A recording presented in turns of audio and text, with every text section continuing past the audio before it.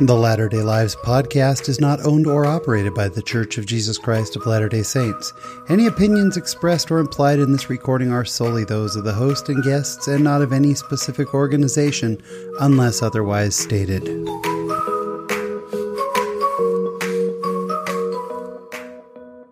Hello, friends. Welcome to episode number 88 of the Latter-day Lives podcast. I'm Sean Rapier. I am the host of the show, and thank you so much for stopping in again this week. I hope you had a wonderful Easter weekend. What a great time of year it is between conference and Easter and the changing season, and it's getting warmer and flowers outside and everything else. Springtime just makes me happy, and I hope it was a wonderful time for you to reflect on the Savior and you just had a terrific weekend. This week on the show, my guest is Kylie Shields, and you will absolutely love Kylie. I so thoroughly enjoyed sitting down with her, hearing her great life story and about her book, and I get the feeling that everywhere she goes, she just makes the world a brighter and better place. You will absolutely love her. And this week in my latter-day life, I'll tell you a little bit about the importance of being cheered on. It's all coming up, so sit back, relax, and enjoy this week's conversation.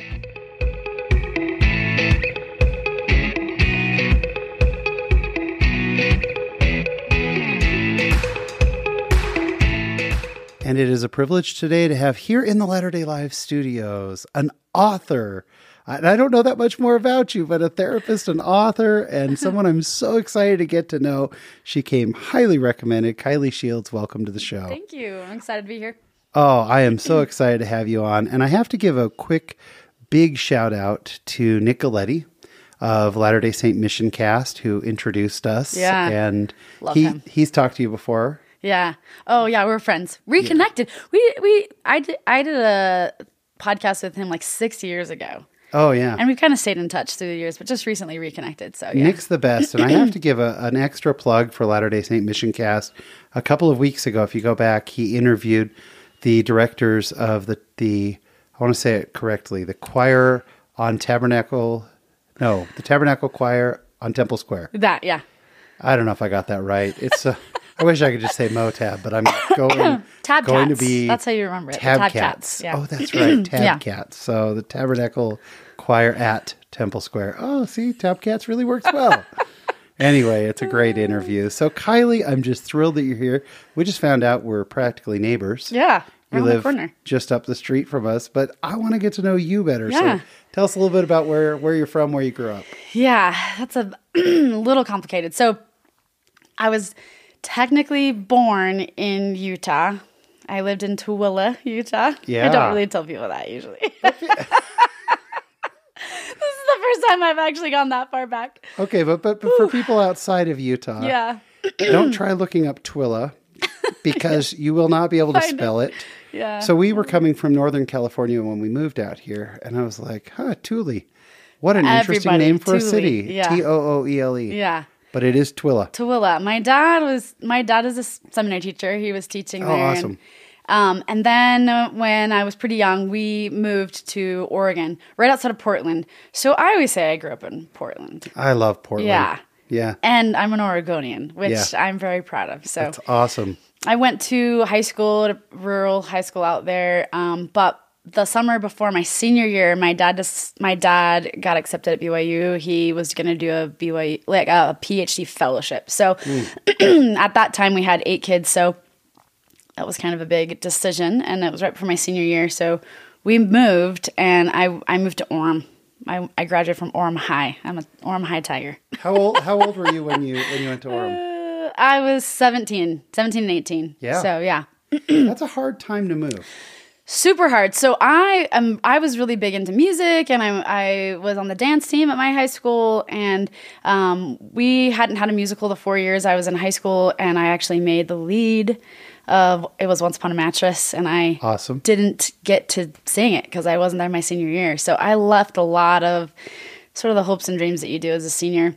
Yeah. And my sister was a sophomore, so we both went to Orem High. The crazy thing is, if you fast forward 15 years, my family moved to California, came back to Utah, and my brother came back to Orem High as a senior, And the littlest sister in my family, the baby, came back as a sophomore, and they ended up graduating from Orem High as well. So the bookends of my family. A lot of Orem High love going on. Are Orem High Tigers, even though they grew up in California and I grew up in Oregon. It's crazy. So did you say you're the oldest then? I'm the oldest. You're the oldest of 8. Yeah.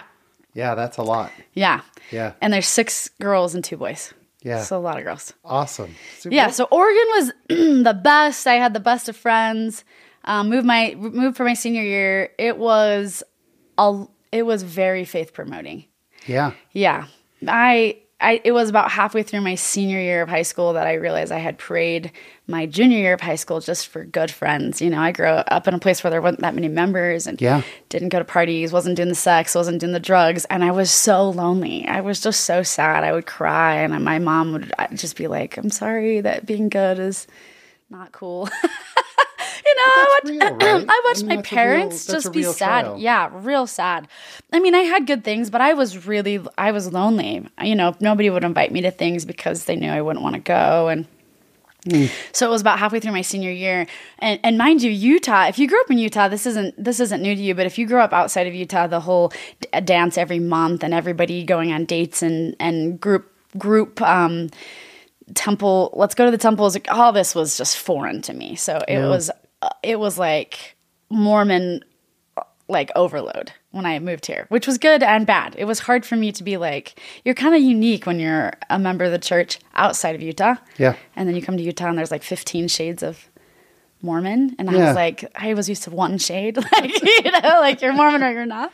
Yeah. Well, I mean, it's obviously a heavy church population here in Utah, super heavy. Yeah. And those things are common. You know, I grew up in California, but I watch my kids. They do the early morning temple trips with friends. Yeah. And last night, you know, we had 6 kids from our ward over here watching movies, and you know, it's lovely. It's wonderful. It's lovely, and I didn't have it, and it was halfway through my senior year that I realized that God had answered my prayers in this crazy way.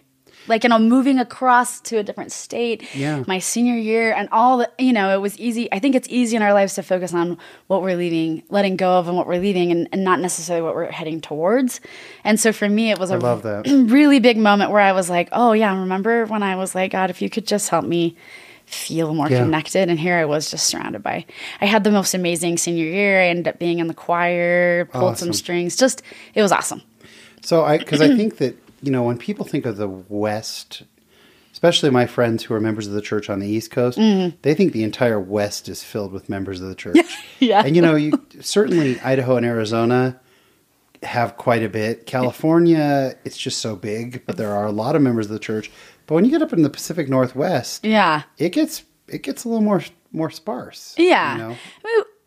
We kind of all gathered together, I think. You know, we're all spread out, but like I knew a lot of members because of, you know, it's sort of like the stake dances and things like that they're just a different feel. That's when you meet together and see all the members rather than... It's a lot of travel. It's a lot of travel, yeah. Travel to church, travel to the temple. Even in California, it was, I mean, going to the Oakland Temple from San Jose it's a long way. Yeah. But you move here. And so what's your percentage? Utahn versus Oregonian? Like in my soul, I'm a very strong Oregonian. I hold on to it. I've lived in Utah more years than I lived in Oregon. Yeah. But I just love it. I love that part of me. And awesome. It was my formative years, you know. It informed me in a lot of my thinking processes and how I love. I think I had the opportunity to grow up with a lot of different cultures, different religions. You know, I'm in a classroom of high school kids that are all kinds of thoughts that are, you know, not really similar. Awesome. Like we all think the same. So I was really gifted an opportunity to just be like, I love this. I love cultures, thoughts, religions. I feel stronger when other people, you know, I sort of gained this momentum at a young age that I don't think a lot of members, you know, a lot of my friends that were members didn't really gain for a while, that like, it doesn't matter if you're Mormon, a member of the Church of Jesus Christ of Latter-day Saints or not, if they have these common things across religions, and we really need to bond on those, you know. I love that. Being in high school in Oregon helped me with that. It's like, oh, we all feel good about this thread, whatever it is, and it doesn't really matter that we all belong to the same church, you know. Which is the message that was so strong at conference. Yeah. Conference this week was, you know, or a couple of weeks ago was all about, you know, hey, we're let's take the good, let's take the good that unites us and combines us and puts us together. So that's awesome. Yeah. So you get done with high school. Suddenly you're in Utah. Did you have thoughts of going back to Oregon? I didn't, because I was on a go to college, go on a mission journey, kind of like I'm a little bit like, let's make it happen. Like, so you go straight to college. Where'd you go to school? So before we go there, I just want to say the funniest thing happened to me. So I didn't date a ton before my senior year of high school, mostly because there weren't that many members, but also I don't know, I didn't. And then my first day at Orem High, which is like 98 percent Mormon, right? Yeah. At the time I'm there, it might be more diverse now, but it was like, yeah. So I sit down, and this is the year the year that I was a senior, they had changed the seminary program. And so because they were changing over to the new correlated program, so the seniors were all together in a Doctrine and Covenants class. So instead of having all the, sophomores, juniors change. So I walked into my seminary class, and I saw all the cute guys that I had seen in all my classes before seminary. And I'm like, all these cute boys are Mormon. So naive, right? That was a revelation. and I said to a girlfriend that I didn't even really know, I was like, there seems to be a lot of Mormons in this school. Oh, Sean, yeah. She's like, Kylie, I think there's maybe 2 non-members, a sister and a brother, that are like a junior and a senior here. And I was like, mind blown. So that's how I entered Utah. The naivety of just like, That is so So that's funny. my funny story about high school. Yeah. So then I wanted to go to BYU really bad because I wanted to be a young ambassador. Do you know the Young Ambassadors? Yes. Yeah. I was Performing. from the 10-year-old. My dad had taken me, and I was like, that's it. I want to be that. And so you're a real performer. I hear this thread. I'm a performer, but you'll hear this. I'm an epic failure when it comes to the BYU Young Ambassadors. Before we get to that, tell us what exactly the Young Ambassadors is. Okay, so BYU has a MDT, Music Dance Theater troupe, I guess they're called, and they perform shows and they travel around the world. Kind of musical review, right? Musical review, yeah. Yeah. Best of the best. Yeah, Creme amazing. de la creme. Like they've won all these awards. People are going, tons of my friends through the program are on Broadway or performing on ships all over the world. I mean, they're good. Huge. It's good, yeah. And I just wanted it so badly. And I didn't get into BYU the first time I applied. And I was devastated. I'm not super, super savvy with tests and stuff like that. I'm okay, with grades, but and then I was invited to go summer. And then if I went somewhere, I could go. So I went, and I actually ended up auditioning for Young Ambassadors 4 or 5 times and didn't make it. Really? The tenacity to be a Young Ambassador was super strong, and the talent just wasn't there. Randy Booth, Yeah, sure. the 3rd or 4th time that I tried out, he said, Kylie, you're good. You're just not good enough at the level. And there's so many women that come into the program. And he was very kind. And I learned a very, I think very successful people have failed a lot. Yeah. And one of the things that I learned in this process was that when you fail to get the thing that you think that you want, it opens up doors and other avenues to other dreams that you didn't know. Did you have this perspective at the time, or is this in not retrospect? at the time? At the time, I was pretty bummed, and I thought, I can't get good enough. Basically, I could sing and dance. I could practice till the instrument that I have, the body that I have, at that time, it was just never going to be good enough. And that was a really hard realization, because I kind of had this internal beat that was you can do whatever you want. Yeah. You can do whatever you want. People are just do whatever. And it's sometimes you can't. Sometimes you can't do whatever you want. It depends on the person who's judging you or the team person, you know. So that was kind of a frame in those, 4 or 5 years through BYU for me building resilience, I think. So you didn't get into BYU at first, but then you ended up getting into BYU, but you didn't ever end up in the Young Ambassadors. No, fail. See? But I don't call that fail. Yeah. It's just that you didn't get in. I mean, fail. That's fair. I tried real hard for a long time, maybe more longer than I should have. Some people are that was a lot of time. I think if you're performing, you fell off the stage. That's a fail. Yeah, that's fair. But lots of people audition. It just didn't happen. Yeah, and I had a stick to itness. I made a lot of friends. They do these showcases where you don't have to be. I was an MDT major, even though I wasn't for the first like year and a half. Yeah. Yeah, so I made a ton of friends that I still have to this day, even though I wasn't a young ambassador. So the drive to like be in that area, in that field of music and performance has like, as we talk a little bit more, you'll see has made an imprint, a lasting imprint on my life. Yeah. Even though I didn't get the thing that I wanted, it sort of opened this avenue to music and performance, and it's like Awesome. integral. Yeah. How long were you at BYU? So I did 2 years, and then I served a mission, and then I did my last 2 years. Where'd you go on a mission? Yeah, I served in San Diego. My office is in San Diego. Yeah. I'm there all the time. Love it. My office is in Poway, North San Diego. So When I got called to San Diego, I was one of those missionaries that, you never want to admit this, but I was like, because my family, we had vacation there many times. I had cousins that lived there. I was like, why San Diego, I feel bad admitting that. How was the mission? I had a very personally tailored mission when I look back. So I knew sign language, not like fluently, but fairly well. And when I applied to go on my mission, I said that I knew ASL. And I found out later, so my great uncle was working at the mission department. Was working at the mission department at the time. He called my parents. I didn't know this until later, way later after my mission.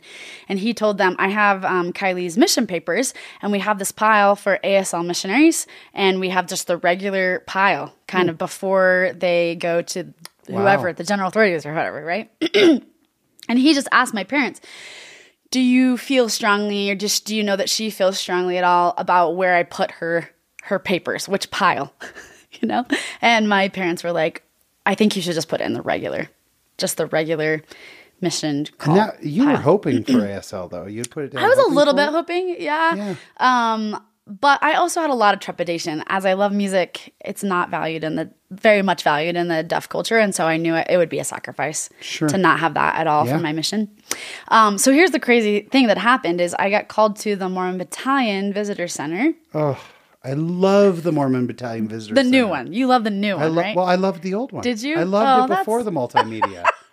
No, we took our kids when they were young, and we loved it. And then when we went back, the multimedia stuff's amazing. Yeah. It felt a little bit forgotten. When I was on my mission, I was like, we're kind of a little bit forgotten visitors. I'm so glad that you loved it. It was quaint, yeah. It was cute. It was cute. Now it's like, knock your socks off. It is knock your socks off. And drives more people, I think. Yeah. Yeah. So when I got called, so you have a director, right, and a mission president. So I got called to the Mormon Battalion, and I worked there, I served there for about 7.5 months before my mission call was actually changed, and I was called to serve a sign language mission in San Diego. Wow. So here's the crazy thing about that. My mission president at the time, before I had even come out to San Diego, the San Diego Sign Language mission had been closed for about 2 years from apostate missionaries. And so he had said when he got called, I would like to reopen the deaf part of the mission while I'm in my 3 years. So he told the church, he's like, I need you to, at some point, I need you to send me missionaries who know sign so that they can reopen it. And so unbeknownst to me, in that pile of not necessarily ASL, I come to San Diego and I get to reopen the sign language program in San Diego. So I was the only missionary when we first started, not even my companion, and my mission president, bless his heart, we laugh now about that. He sort of thought that ASL was a little bit like you learned it in English and you can just sign it in English. And so I had memorized, at the time we memorized the discussions, right? And I had memorized them in English, but it's sort of like saying now go teach it in Spanish. Yeah. They're not the same language. And so I didn't know a lot of the church sign because I had learned colloquial sign, Sure, yeah. And so they have a deaf branch in San Diego, so I went and learned how to pray and kind of like an investigator, learned how to pray, learned how to teach the first vision. And so the rest of my mission, I served, in two capacities. I served as a sign language sister, and then we ended up calling missionaries from the MTC, but remember that I never went to the MTC learning ASL. So I had a large learning curve. In fact, the missionaries that came out that I was training, the two sisters that I trained from the MTC were better signers when they came out to me as new newbie signers than I had been. So it was very humbling. That's But amazing. a pretty cool experience. And then I got called to be what's called a traveling sister. That was the beginning of when they were trying to test out like sisters in leadership. So I had this really unique opportunity to be kind of like an AP. So I got to do sign language in that. So for me and my ADHD personality, I think the Lord was just like, you want to work? Here you go. I'm going to let you sign. I'm going to let you do this. I'm going to let you. It was a very, very difficult mission. My mission president would send me into any of the areas where the sisters were struggling to help things go well. And I was like, I don't like this. I just want to go serve, Sure. Yeah. So I learned a lot. I learned a lot that helped me inform me later as a therapist in other areas of my life about people and how to interact with people. I did some things that, I wish, had I had the knowledge now, I would have done it differently. But, I'm sitting with missionaries that want to go home, and I'm sitting there with missionaries that got called to speak, a Spanish and couldn't speak Spanish. Right. And do we change your call? Just real hard stuff. So You come across as such a natural optimist. Like you really Yeah. do. Have you always been? always, I think one of my spiritual gifts. Yeah. It has to be, because believe I can't describe it any other way, because I've had a lot of opportunity to fail. And I use fail as a larger, Yeah, I know what you mean. I've been put in a lot of hard Yeah. positions, and sort of always choose to see this as like a growth mindset, like a resilience building. Okay. I believe optimism is a gift of the spirit. Yeah. I really do. And I think you come across that way. Like you definitely exude this, but here's the bright side and here's the positive. Yeah, of and it. I knew at a pretty young age, because, girls when they're 12 and 13 and 14 tend to be really self-conscious and body conscious, and I just couldn't be bothered. I mean, if I'm being honest, I was a tomboy, and I was just so like, rad. I don't care what people think. I don't care. I really just was who I was. And, some people would say to the detriment of my, I don't know, I was kind of oblivious and aloof to things, but it's helped. But I could tell at a pretty young age that, I think there's something inside me that has that growth mindset. I didn't know what it was called, but there's something inside of me that sort of wants to build the kingdom, and whatever the things are going to come your way, we're just going to figure out a way to step over them. That's awesome. You know what I mean? That's so Yeah. great. So you come back. Did you go back to BYU then? I went back to BYU, and I had changed my major right before. So my sophomore year, so there's a significant thing that happened in my life that changed my life. The summer before my sophomore year, I had a little brother who died. So he drowned down by the Riverwoods. The Riverwoods area in Provo. There's a canal down there. And at the time, that's a whole other thing. But at the time, I felt the Spirit say very strongly to me, for whatever reason, they're inexplicably tied. You don't need to major in music. You'll have music the rest of your life. And it was it was a big old flag. And Was that hard to accept? it was very hard to accept, but it was like permission giving. Does that make sense? Right. It was like, yeah. Took the pressure off of you. Yeah. But So- you kind of like the pressure. I want to do music. I get did that. kind of, well, you get put in everyone gets put in there, you're the class clown, you're the this, you're the that. I was the singer. Yeah, that Or the defines you. piano player, Right, yeah. right. So I just was gonna you just jump in the river and it floats down until something gets in the way, right? And I loved music, and Yeah. and so at that same time that around when my brother died, I was taking introductory courses, and I took an English introductory course, and I loved it so much, and so I changed my major to English with a creative writing emphasis, and then I went on my mission. Came back, and I graduated in that with a minor in linguistics and editing, because I love the language thing. Yeah. And I didn't know what I wanted to be when I grew up, because I knew being a creative writing English major, which wasn't a teaching major or anything like that, what are you going to do with that? But I was taking the seminary classes and stuff like that to be Yeah. a seminary teacher, and I was teaching at Spanish Fork High School, and I was loving it, and I didn't get hired. It happens to a lot of us. So Yeah. and I'm not going to lie, I was a bit devastated. I was late to doing it, because I was like, I don't want to do it. My dad does it, But I felt really strongly impressed that I should do it. And then in the process, I felt really good about it. I got really great scores, the people that came in, my students seemed to like really love me. And I felt like this is where I'm going to use my gifts. This is where I'm going to use my gifts, right? Yeah. Like the youth, the generation, I'm going to teach them and help them with their testimony. So when I didn't get hired, I was less devastated that I was like, okay, God, like, it's like you led me to the end of the road, and now I don't, and now there's no, I was really confused. It was it was the beginning of, I say I have a questioning heart. I'm a member that has a questioning heart. Some people have really good faith and they believe and they just always believe, and I don't. I have a very like, okay, what's happening? I wrestle. I wrestle with God a lot, let's just say. Which is what a lot of the great prophets have had. Yeah, I just wrestle and I'd be like, what? And so I did this thing that I'm so grateful that I did, and I have parents that are great, and I just was like, I'm out. I'm going to leave Utah, and I joined AmeriCorps. Have you heard of this? You did. No kidding. It's like domestic Peace Corps. Sure. I was like, deuces, peace out. And I moved to Boston. And I was thinking I wanted to live in Boston or New York, music and all that, or DC. One, because there's a lot of LDS singles that I thought were cool LDS singles, right? And then I found a job in a adoption and foster care mentoring program. So I became the recruitment and volunteer coordinator for a year at this place in Boston. Lived in poverty.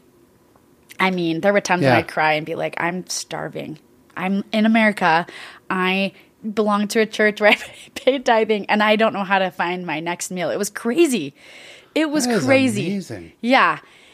And what kind of, so that was what you were doing for AmeriCorps, was the mentoring? Yeah. So I was recruiting people to come and volunteer to help the program go well. So like I recruited, this is one of my claim to fames there. I recruited a lady who had retired, and she had done a lot of fundraising and stuff, and so she was our grant writer. She still works there to this day, volunteer grant writer, which is cool. It was like years and years later. Yeah. But I also helped so it was a foster care mentoring program. So I also helped connect the mentors to our foster care kids, and just kind of fell in love with. I'd always known. At a really young age, I did EFY. I was an EFY counselor and then building counselor and field coordinator. So I had done a ton of like youth stuff. So I really knew that the youth was where I was meant to be. That was awesome. So when I was doing the mentoring thing, I was like, maybe this is it. So after my first year of AmeriCorps, then I started working for Big Brothers Big Sisters of Massachusetts Bay. And it was there that I actually had another really formidable moment in my life. So I got fired from that. I got fired from that job, which up until that point in my life, my work ethic, I felt like I just had a really good work ethic, and I was an honest person, and I just didn't think that would happen in my life, to be honest. I don't know. Most people probably don't think. I don't think most people think they're going to get fired. So my boss was great, and she was really kind. We had these by the numbers we had to do. We had to call people, and we had to blah, blah, blah. And I ended up just listening too much. Was a thing, gotcha. And I ended up offering things that weren't really that were helpful to the mentors, but weren't really on our Rolodex of things to do. And they had a program. They weren't terrible things that I was doing, but they didn't fit the program. And so ultimately, my boss was just like, "This is not for you. I'm going to do you a service by saying, this is not for you. You need to go and find something else." I think she really thought that she was doing me a service, and it devastated me. For the next 10 years, you on your resume, when you are fired from somewhere, that you carry that for 10 years. That's a long time to say to people, I got fired. Or if they ask you, have you ever been fired from a job? And I'm an honest person. So for 10 years, I carried, most people were like, whatever. Yeah. But yeah, so that was another big kind of failure moment in my life about okay, is she right? I had to do a lot of digging in. Is this the field that I want to be in? In my book that I wrote, I call this period of my life just wandering in the wilderness, doing good things, sure, but not really knowing what I wanted to do. Right. So speaking of your book, because I just want to go back a little bit. Yeah, for sure. To the BYU as well as the Boston, this time in your life. Yeah. Let's talk about dating. Yeah. Because I did some. And the reason I'm asking, it'll be very germane when you hear about your book. Yeah. But you, most, I wouldn't say just women, most people I talk to, I'm going to go to BYU. I'm going to find my spouse. Yeah. I'm going to date, find the spouse, and I'm going to move on, and this is what we're going to do. And so, how'd that go for you? I didn't have that. I sometimes wonder if that was broken inside of me. I was like a Mormon female, young female. I had I had this drive to get things I wanted to accomplish in my life done. And if marriage was part of that, great. Does that make sense? Yeah. It's something I valued, but it wasn't something that I was sort of hanging around hoping like. Did you see a lot of girls where that was the big priority? Oh, yeah, of course. Yeah. And I don't really fault that. I think everybody in their time. I think there were some girls that maybe, and I'll talk a little bit more about that when we get to Boston, but there were some people that I was like, ugh, there's much better things to do in your life than just like hang around. I felt like it was a little bit like not attractive. I also thought, I had a lot of guy friends. I also thought those girls that, this was the mindset that I had. Girls that were just sort of waiting around to get married, guys didn't really want to date. Interesting. They weren't really like doing things in their lives. And so they were kind of like, so it was a kind of like catch-22, right? Yeah. So if you were seeking after, it was harder to find. Yeah. But if I'm going to be honest with you, it wasn't until I was probably about 28 or something that I started to feel that ping, which was late for some people, that I wanted to get married. Don't get me wrong. And I dated some people but it was like, oh, I'm old and single and Mormon. And these are not the things that are this is not the path that you're supposed to be on, you know? And then I started to kind of start a little bit of a panic about like, okay, you should be more calculated about like getting yourself married. So a long time, you know? Yeah, that's a lot stretch. Older because I was just like loving life and doing things which is that I great. loved. Yeah. Which is so great. So on my mission, we met a girl that was just bumped into her serendipitously, that was doing surf lessons. And when we talked to her and I was like, well, why are you coming out here to do surf lessons? She said on her mission, she set 100 goals the night before she went home from her mission. One of the goals is to learn how to surf. So she was in San Diego. She was there for like 6 weeks, not just like a couple lessons. She was there as part of her goals that she set on her mission to literally learn how to surf. And that inspired me so deeply. So the night before I left my mission in the mission home, I set 100 goals. And one of my goals was to write a book, which brings us to the book. Yeah. So in Boston, so BYU, I had a lot of fun. I had one kind of serious boyfriend before I went on my mission, but you know, kind of the typical story. Yeah. And then I moved to Boston, and it was really apparent to me really quickly that there were some women that were in their like early 30s. So at the time I was 26 when I moved to Boston. And they just seemed miserable. There's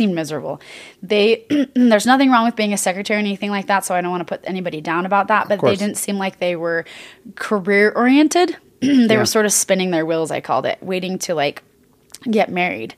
And they kind of seemed drab, and they kind of looked drab, if that's okay to say. It's probably not okay to say. I think it's real. But they didn't take care of themselves very well because they had an attitude of like, I should just be able to be who I am, and people should just love me for who I am. And it was a mirror reflected to me because I told you I have this attitude that's like, it doesn't really matter. Does it really matter what I look like? And does it really matter how much I weigh? I just didn't have a lot of, this social thing that a lot of people have, but it reflected to me. Then I was like, yeah, it kind of does. It kind of does matter that you take care of yourself and that you look nice and that you have a direction. We call it trying. Yes. It matters that you try. And I could see from afar that, again, the guys just aren't asking you out because you're kind of bitter. Yeah, I get that. And I just made a decision, a like deep-rooted decision in my soul. And I was like, I will never be like that. Never. Awesome. And that was another turning point for me because I'm 39 and single, right? And I feel great about being 39. So I feel great where I am in my life. I don't feel great about being single, but I feel great about where I am in my life. Which is awesome. Yeah, because I made that decision. And you should. And so I started blogging. 2006 was big. Blogging. I was writing my own HTML. This was before they made it really easy to basic. But still. And it was resonating really well. I felt like I could pull sort of these general ideas about dating and being Mormon out of the like atmosphere and put them down on paper. And and then I'd go to conversations and talk to people, and I felt like I had something, I had this ability to sort of captivate or you know, I this was where I first started to be like, oh, I really want to be a writer. I wish people would think that I was a writer. You know, you like get these definitions like I'm a singer or I'm a this. I'm X, yeah. Yeah. Sure. And so, yeah, long story short, I ended up taking a lot of those blogs, and kind of I didn't know what I was doing, but I ended up, for lots of the different family home evenings out there in Boston, they would let me like kind of workshop some of my ideas with the different wards. I had like 3 different single adult wards, which was nice, free, like, you know. Yeah, get feedback on your book. Why not? And then I moved to Arizona to go to grad school, and my mom was a big proponent of the book. She was like, you should write a book. And I was like, no, nobody wants to read a book about, like, who's going to read a book about being single and Mormon and making your dreams come true? And then I started just being like, you know, I should just do it. And even if it doesn't sell, and even if I don't get it published, I have a goal to write a book. And so then the actual writing of the book was probably like 6 months, but it was a 6-year process. Does that make sense? Right, like of doing of course, all the stuff. And then I was very lucky because, well, most people, I sent it to like Covenant, and I sent it to Shadow Mountain, and some of the main, because it's an LDS niche book, right? Yeah. And they were like, no. And I kind of knew. I had an aunt who worked at Deseret Book years before that, and she had said, look, the church publications are really picky about singles stuff. I mean, if you look at Deseret Book right now, they basically have a single voice by Sister Oaks, and like John, by the way, is like what I wish I would have known I was single. And then for a minute, my book was on the shelves. It's very limited. Yeah, which is when I was single, and which is what I want as a married person, single people to know. Yeah, and there's not a lot person's perspective. And that was my thing. I was like, for the people, by the people, right? Yeah. Like, by the single, for the single. And so it landed on the desk of a girl who was like 26, Relief Society president, single. And the editor she was like, I think 34, 35, recently divorced. So both single, both active LDS, both women. That just resonated. So I was like, okay, that was a God, like, tender mercy. Handing it to the right people, of course. Yeah. And then I found out that the distributor of this publication company was actually Deseret Book, which is another miracle, because not all the publications distribute with Deseret Book. So I was like, the one place I need my book to be, if it's ever going to do anything for anybody, is going to be at Deseret Book. I kind of knew I was in an uphill battle with my book, because single people don't necessarily go buy books about being single, and people that gift books about being single to people, they kind of end up on people's shelves, and they don't really open them. But for a Latter-day Saint author, you made it onto Deseret Book. I made it. That's check. That's you talked about your performing years. That's like you made it to Broadway. You know, that's the pinnacle for a Latter-day Saint author. Tell us the name of the book. It's called Make It Happen. And the tagline, I think, says finding happiness in your LDS single life or something. Yeah. It's a terrible cover, and it's a terrible title, I think. What? I didn't pick them. I thought it looked great. Did you? Okay, yeah, good. I thought it looked fantastic. So the original, this is the thing. It was originally titled Single So What, which is a great title. That's a great title. Yeah, see? It was too flippant. Yeah, Single Deseret So Book What. said no. The Deseret Book is very conservative. Very conservative. So Single So What, yeah. So I don't want to say anything negative about like my book experience, because I'm not going to lie. There's just nothing like opening that box with my book with my name on it and being like, I did this. I can imagine. It's awesome. I will say this. In terms of like success, this is another one of those examples, I guess, about kind of like what the world thinks and what you think, and how do you rectify it. So it was a smashing failure. As far as the world goes, it didn't make money. I lost money on it. When I was going around and speaking, people would buy it, but I had to buy my books and then resell them, from my publisher. So I lost money in that process. And so at the time, I didn't really worry about it, because I didn't write it to like make money. But in the back of my mind, I was like, this is not the way that this is not the way that you imagine making a book would be, right? You imagine kind of spreading the word, but also like making some money. And so I really made no money on this book at all. If anything, I lost money. But so if you look at it from the perspective of when people say, was your book successful? I say yes. Did it make money? No. But just the other day, literally like 3 weeks ago, a girl wrote me a message on Facebook, and she was like, I just want you to know that I moved into this random apartment in Provo. I moved from like Michigan, she said, or something, to go to BYU. I moved into this apartment, the apartments there have just people that go through them all the time, right? Sure, She's like, on one of the bookshelves, there was a book, and it was about dating, or she thought it was about dating or whatever. And she's like, and I'm kind of frustrated with being Mormon and dating. And she's like, I just want you to know that I read your book, and, it was life-changing. Of course, it's not about dating. It was like putting your focus and building the kingdom, blah, blah, blah. And so, we're years later after publishing my book. And for me, I'm like, if that can happen for one person and it's happened for a few people, then that's it, right? That's it. Isn't that success? Like being Absolutely. able to take your heart and, I poured my heart out into this book. People that read it say they feel like they are sitting next to me. It's very me, and very vulnerable. I felt like at times, like, why would people want to read something, that vulnerable? And then you look at all the people that write and they're all vulnerable, right? You have to be.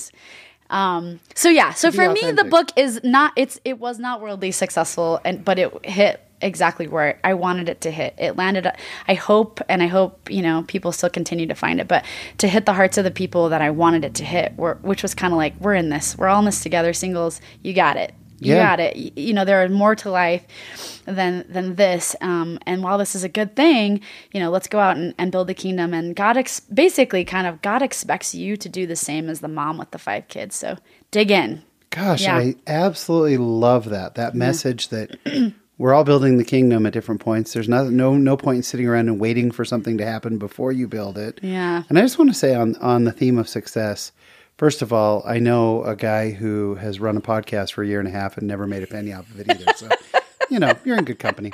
Whatever. But I feel great about that company. I would just say, whatever. But also, there are a million saints, maybe, I don't know, maybe literally 100,000 who go to bed at night thinking, I got an idea for a book. They haven't written it. You wrote yours. Then there are tens of thousands or whatever who've written a book or compiled a book and can't figure out how to get it published. That's fair. Then or self-publish, right? Thousands of people who self-publish and desperately want to get into Deseret Book. Your book was in Deseret Book, and it's touching lives. Thank you. Because I was nerdy. I nerded out. Well, I think...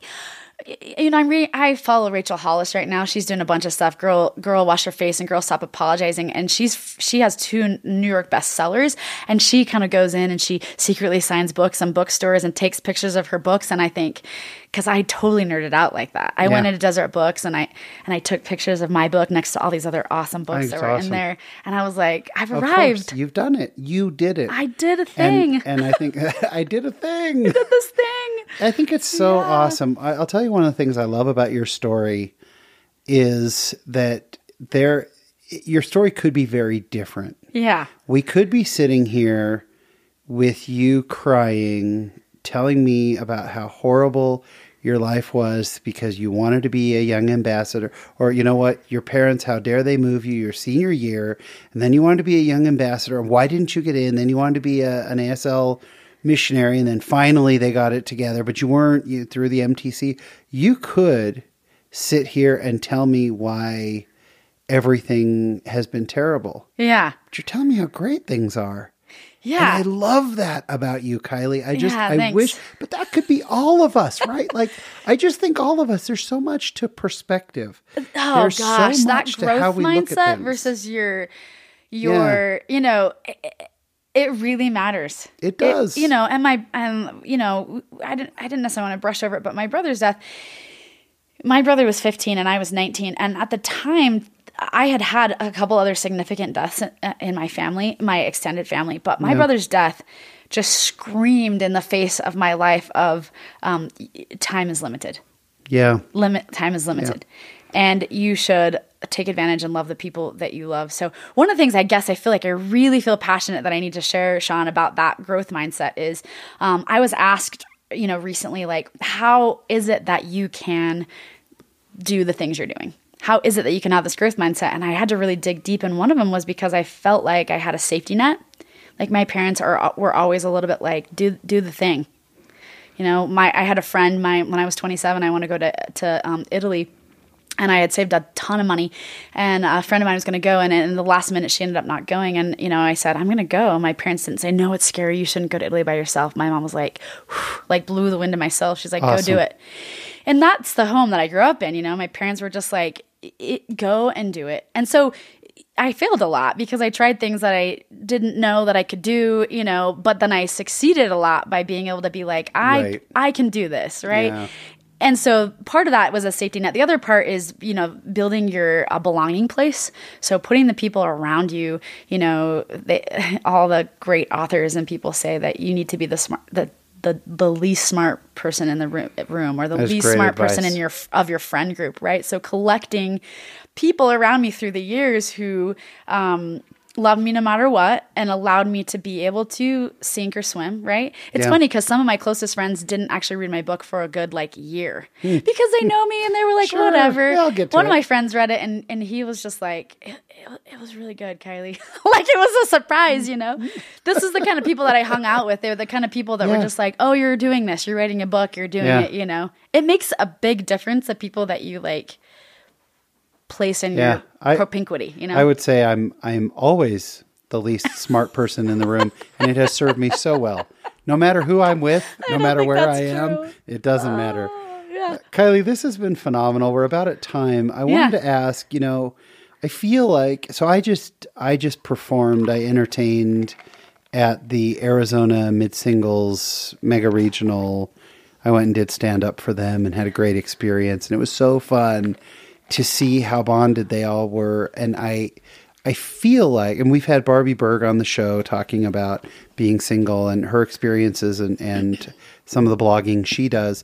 But I feel like there's a new openness that we kind of went from, okay, we're just not going to talk about being single to we're going to talk about it with shame and what is wrong and we need to fix it, to now we're talking about it as, okay, this is who I am. This is where I am in this experience.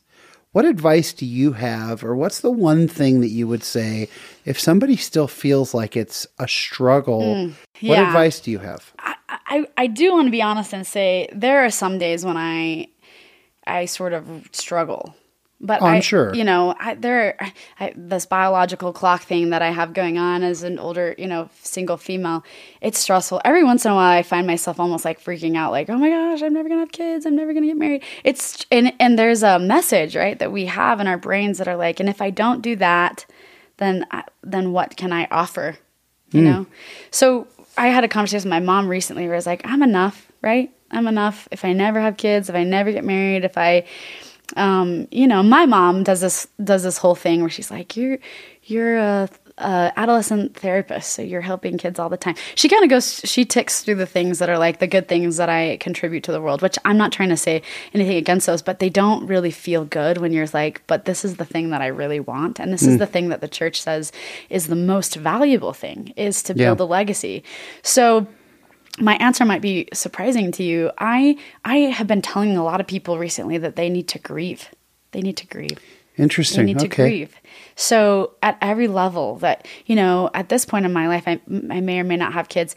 But if I do have kids, whether I get married and have, stepkids, or, if I do end up having my own children, I'm going to be an old mom. And that's its own thing, right? Grieving. I'm never going to be a young mom. Does that make sense? And so I feel like when I have done some speaking and I have said to people I almost permission giving, you need to grieve. Healthy grieving is very different than being in a victim mindset, right? Where I'm trapped and there's nothing I can do, and I should leave the church because the church is the problem, or I should blame everybody else. I should spew my poison everywhere. That's not going to help anybody. But truly, sitting in your space and being okay, where did I think that I would be? Like, what are some of the things I thought that I would be doing? And then like almost letting them go, right? Like crying them out or grieving them out, or like being able to sit with somebody who can handle that.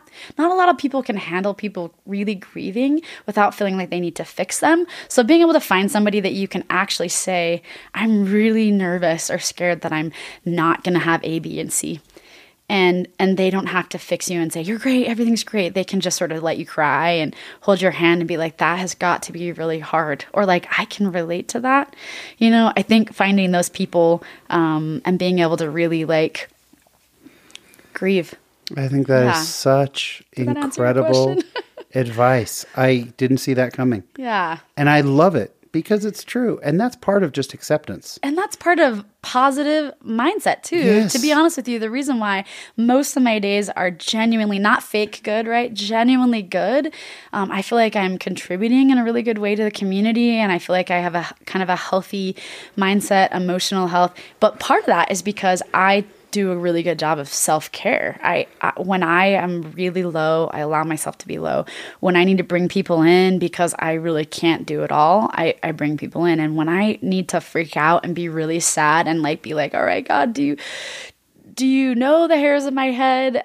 Am I the sparrow? Remember Rebecca? Like there's these things in the church that we have that are so faith promoting, that are like, God knows us individually. I sort of have to go on my knees and cry it out, you know, and be like, awesome. You see me, right? You see me, right? And this is the desire of my heart. And then I guess the last thing with that grieving I would also say is, and then trust, which is what I'm sort of in the midst of, trust that God has a plan for you. You know, nobody wants to be Martin Harris, where you ask for something so much and God's like, okay, you can have it. And then it's really not at all what you wanted. So there's a part of me in my life right now that's like, I'm going to do my part. I'm going to, you know, get myself to a place where I'm ready and I'm going to build the kingdom, but I'm also going to trust that God can move mountains. He can certainly, you know, people get married all the time. People meet people all the time. Have faith that like God sees me, and that, you know, that's the thing that I would offer to people is like, don't give up on a God like that. You know, that certainly God sees you. He sees you and he's aware of you. And if you know, times and seasons with your grief and you're complaining, you know, because God has work for us to do. There's too much work to do to just sort of be stuck there, you know? I love that so much. And the book can still be found on Amazon. Yeah. Tell us the name of the book again. Yeah, Make It Happen. Make It Happen by Kylie Shields. Check it out because I'm going to order it now because I'm just excited. Most of the people that did my blog reviews and stuff like that were actually married. It's awesome. It's from a single eye to singles, but it has principles in there, I think, that are just applicable. And we all have dear friends and family members and whatever who are all single, and this is so applicable. Kylie, I am so happy we got together today. Oh, like, thanks I'm for so inviting me. impressed with you and your attitude, and it's just been really fun. We're going to wrap things up with the question we ask every one of our guests, which is, Kylie Shields, what does being a member of the church mean to you? Yeah, being a member of the church, let's see. I want to say, I was asked this a few years ago at a conference that I was attending, and my answer, I think, is the same. It really boils down to covenants for me. The covenants that I make with God sort of anchor me to Him and to promises that I make that help me feel safe and healthy.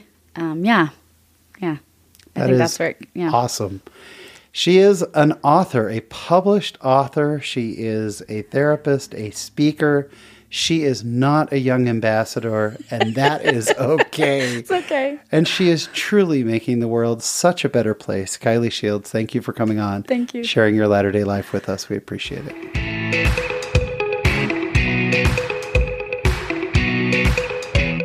And my special thanks to Kylie Shields. What an incredible person. I so thoroughly just enjoyed sitting down and getting to know Kylie. She is going to continue to do great things in this world. This week in my latter-day life, I had a unique experience. I was shopping for a new dress shirt, and I am a large man. I occasionally shop at a big and tall store. Dress shirt specifically, I am what's called a big tall, so I wear a bigger size as well as I have very long arms, so I have to wear a tall as well. And man, they are hard to find in dress shirts. Regular shirts I do find. But there is a Big and Tall store here in Salt Lake City that I really like. I've gotten to know the people there, and I buy a certain dress shirt, and I just enjoy it. And so I was in there, and I was shopping this past week, and I heard a guy talking about basketball, which caught my ear. I'm a big basketball fan, as you know.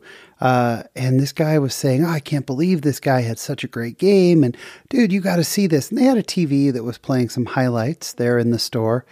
But who was he talking to? And I literally thought he may have some type of challenge mentally, because he was talking to no one. He was just there by himself, and he was so excited, saying, oh man, you're missing out. And you got to see this. And I continued just doing a little bit of shopping.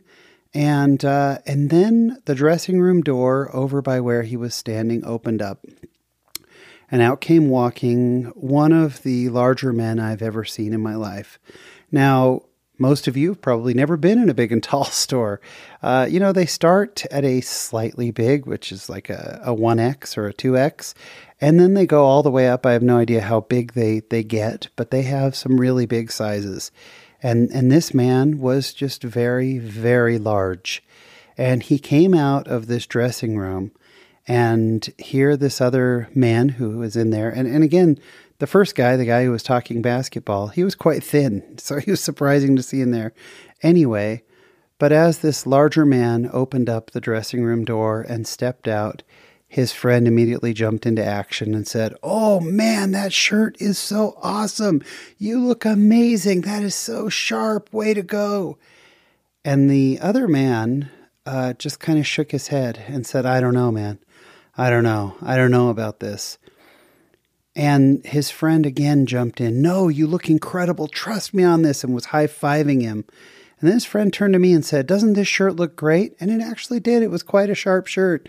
And I said, yeah, in fact, you may want to think about wearing the cuffs this way. And I flipped his cuffs up because they were a different color. And his friend said, oh, even better. That's amazing. Well, I continued kind of doing my thing, but they were pretty close to me. And I overheard the staff trying to find shirts for him because there were only certain shirts they made in his size. And all the while, I could tell that it had been a long time since this man had bought any clothes, or since he had been out at all. And I think he wanted nothing more than to run out of that store. He looked very, very uncomfortable as people were trying to find shirts big enough for him. Why did he stay in that store? Because he had a cheerleader standing there, in his friend. And I could have just hugged his friend. It is one of the most Christ-like things I've ever seen in my life. I don't know their relationship. I don't know if they're related, if they're just friends. I have no idea. But all I know is that his friend was not going to let him down. His friend was jumping up and down at every shirt they found and high-fiving him, telling him how great he was going to look. And this man, this poor man, just kept saying, I don't know, man. I don't know if I can do this. I don't know. Which is what led me to believe he hadn't been out shopping for a while. But sure enough, they finished up, and I had to fight back the tears as the man went up to the register and bought a few really nice-looking shirts, as his cheerleader friend cheered him on, saying, you are going to look so amazing. You are going to blow everybody away, and he will. And I think every one of us just needs those cheerleaders sometimes when we're insecure, when we're not sure what's going on in our own lives, when we're not sure if we can succeed. And I'm grateful that I have friends like that guy, and gosh, I hope and pray that I can be that guy, that I can be a cheerleader for others, because I know for a fact there are times when I need it in my own life. And I'm just grateful for that man's incredible example this week, and for the courage of the man who was shopping, for his courage, because it was obvious he was uncomfortable, and he said as much a few times, saying, I don't know if I could do this, but he got through it with a little help from his friend. And that's what's happening this week in my latter-day life. Thank you so much for tuning in this week. We appreciate it. Of course, if you want to find us on social media, we can be found on Facebook, on Twitter, on Instagram. We'd love to hear your thoughts.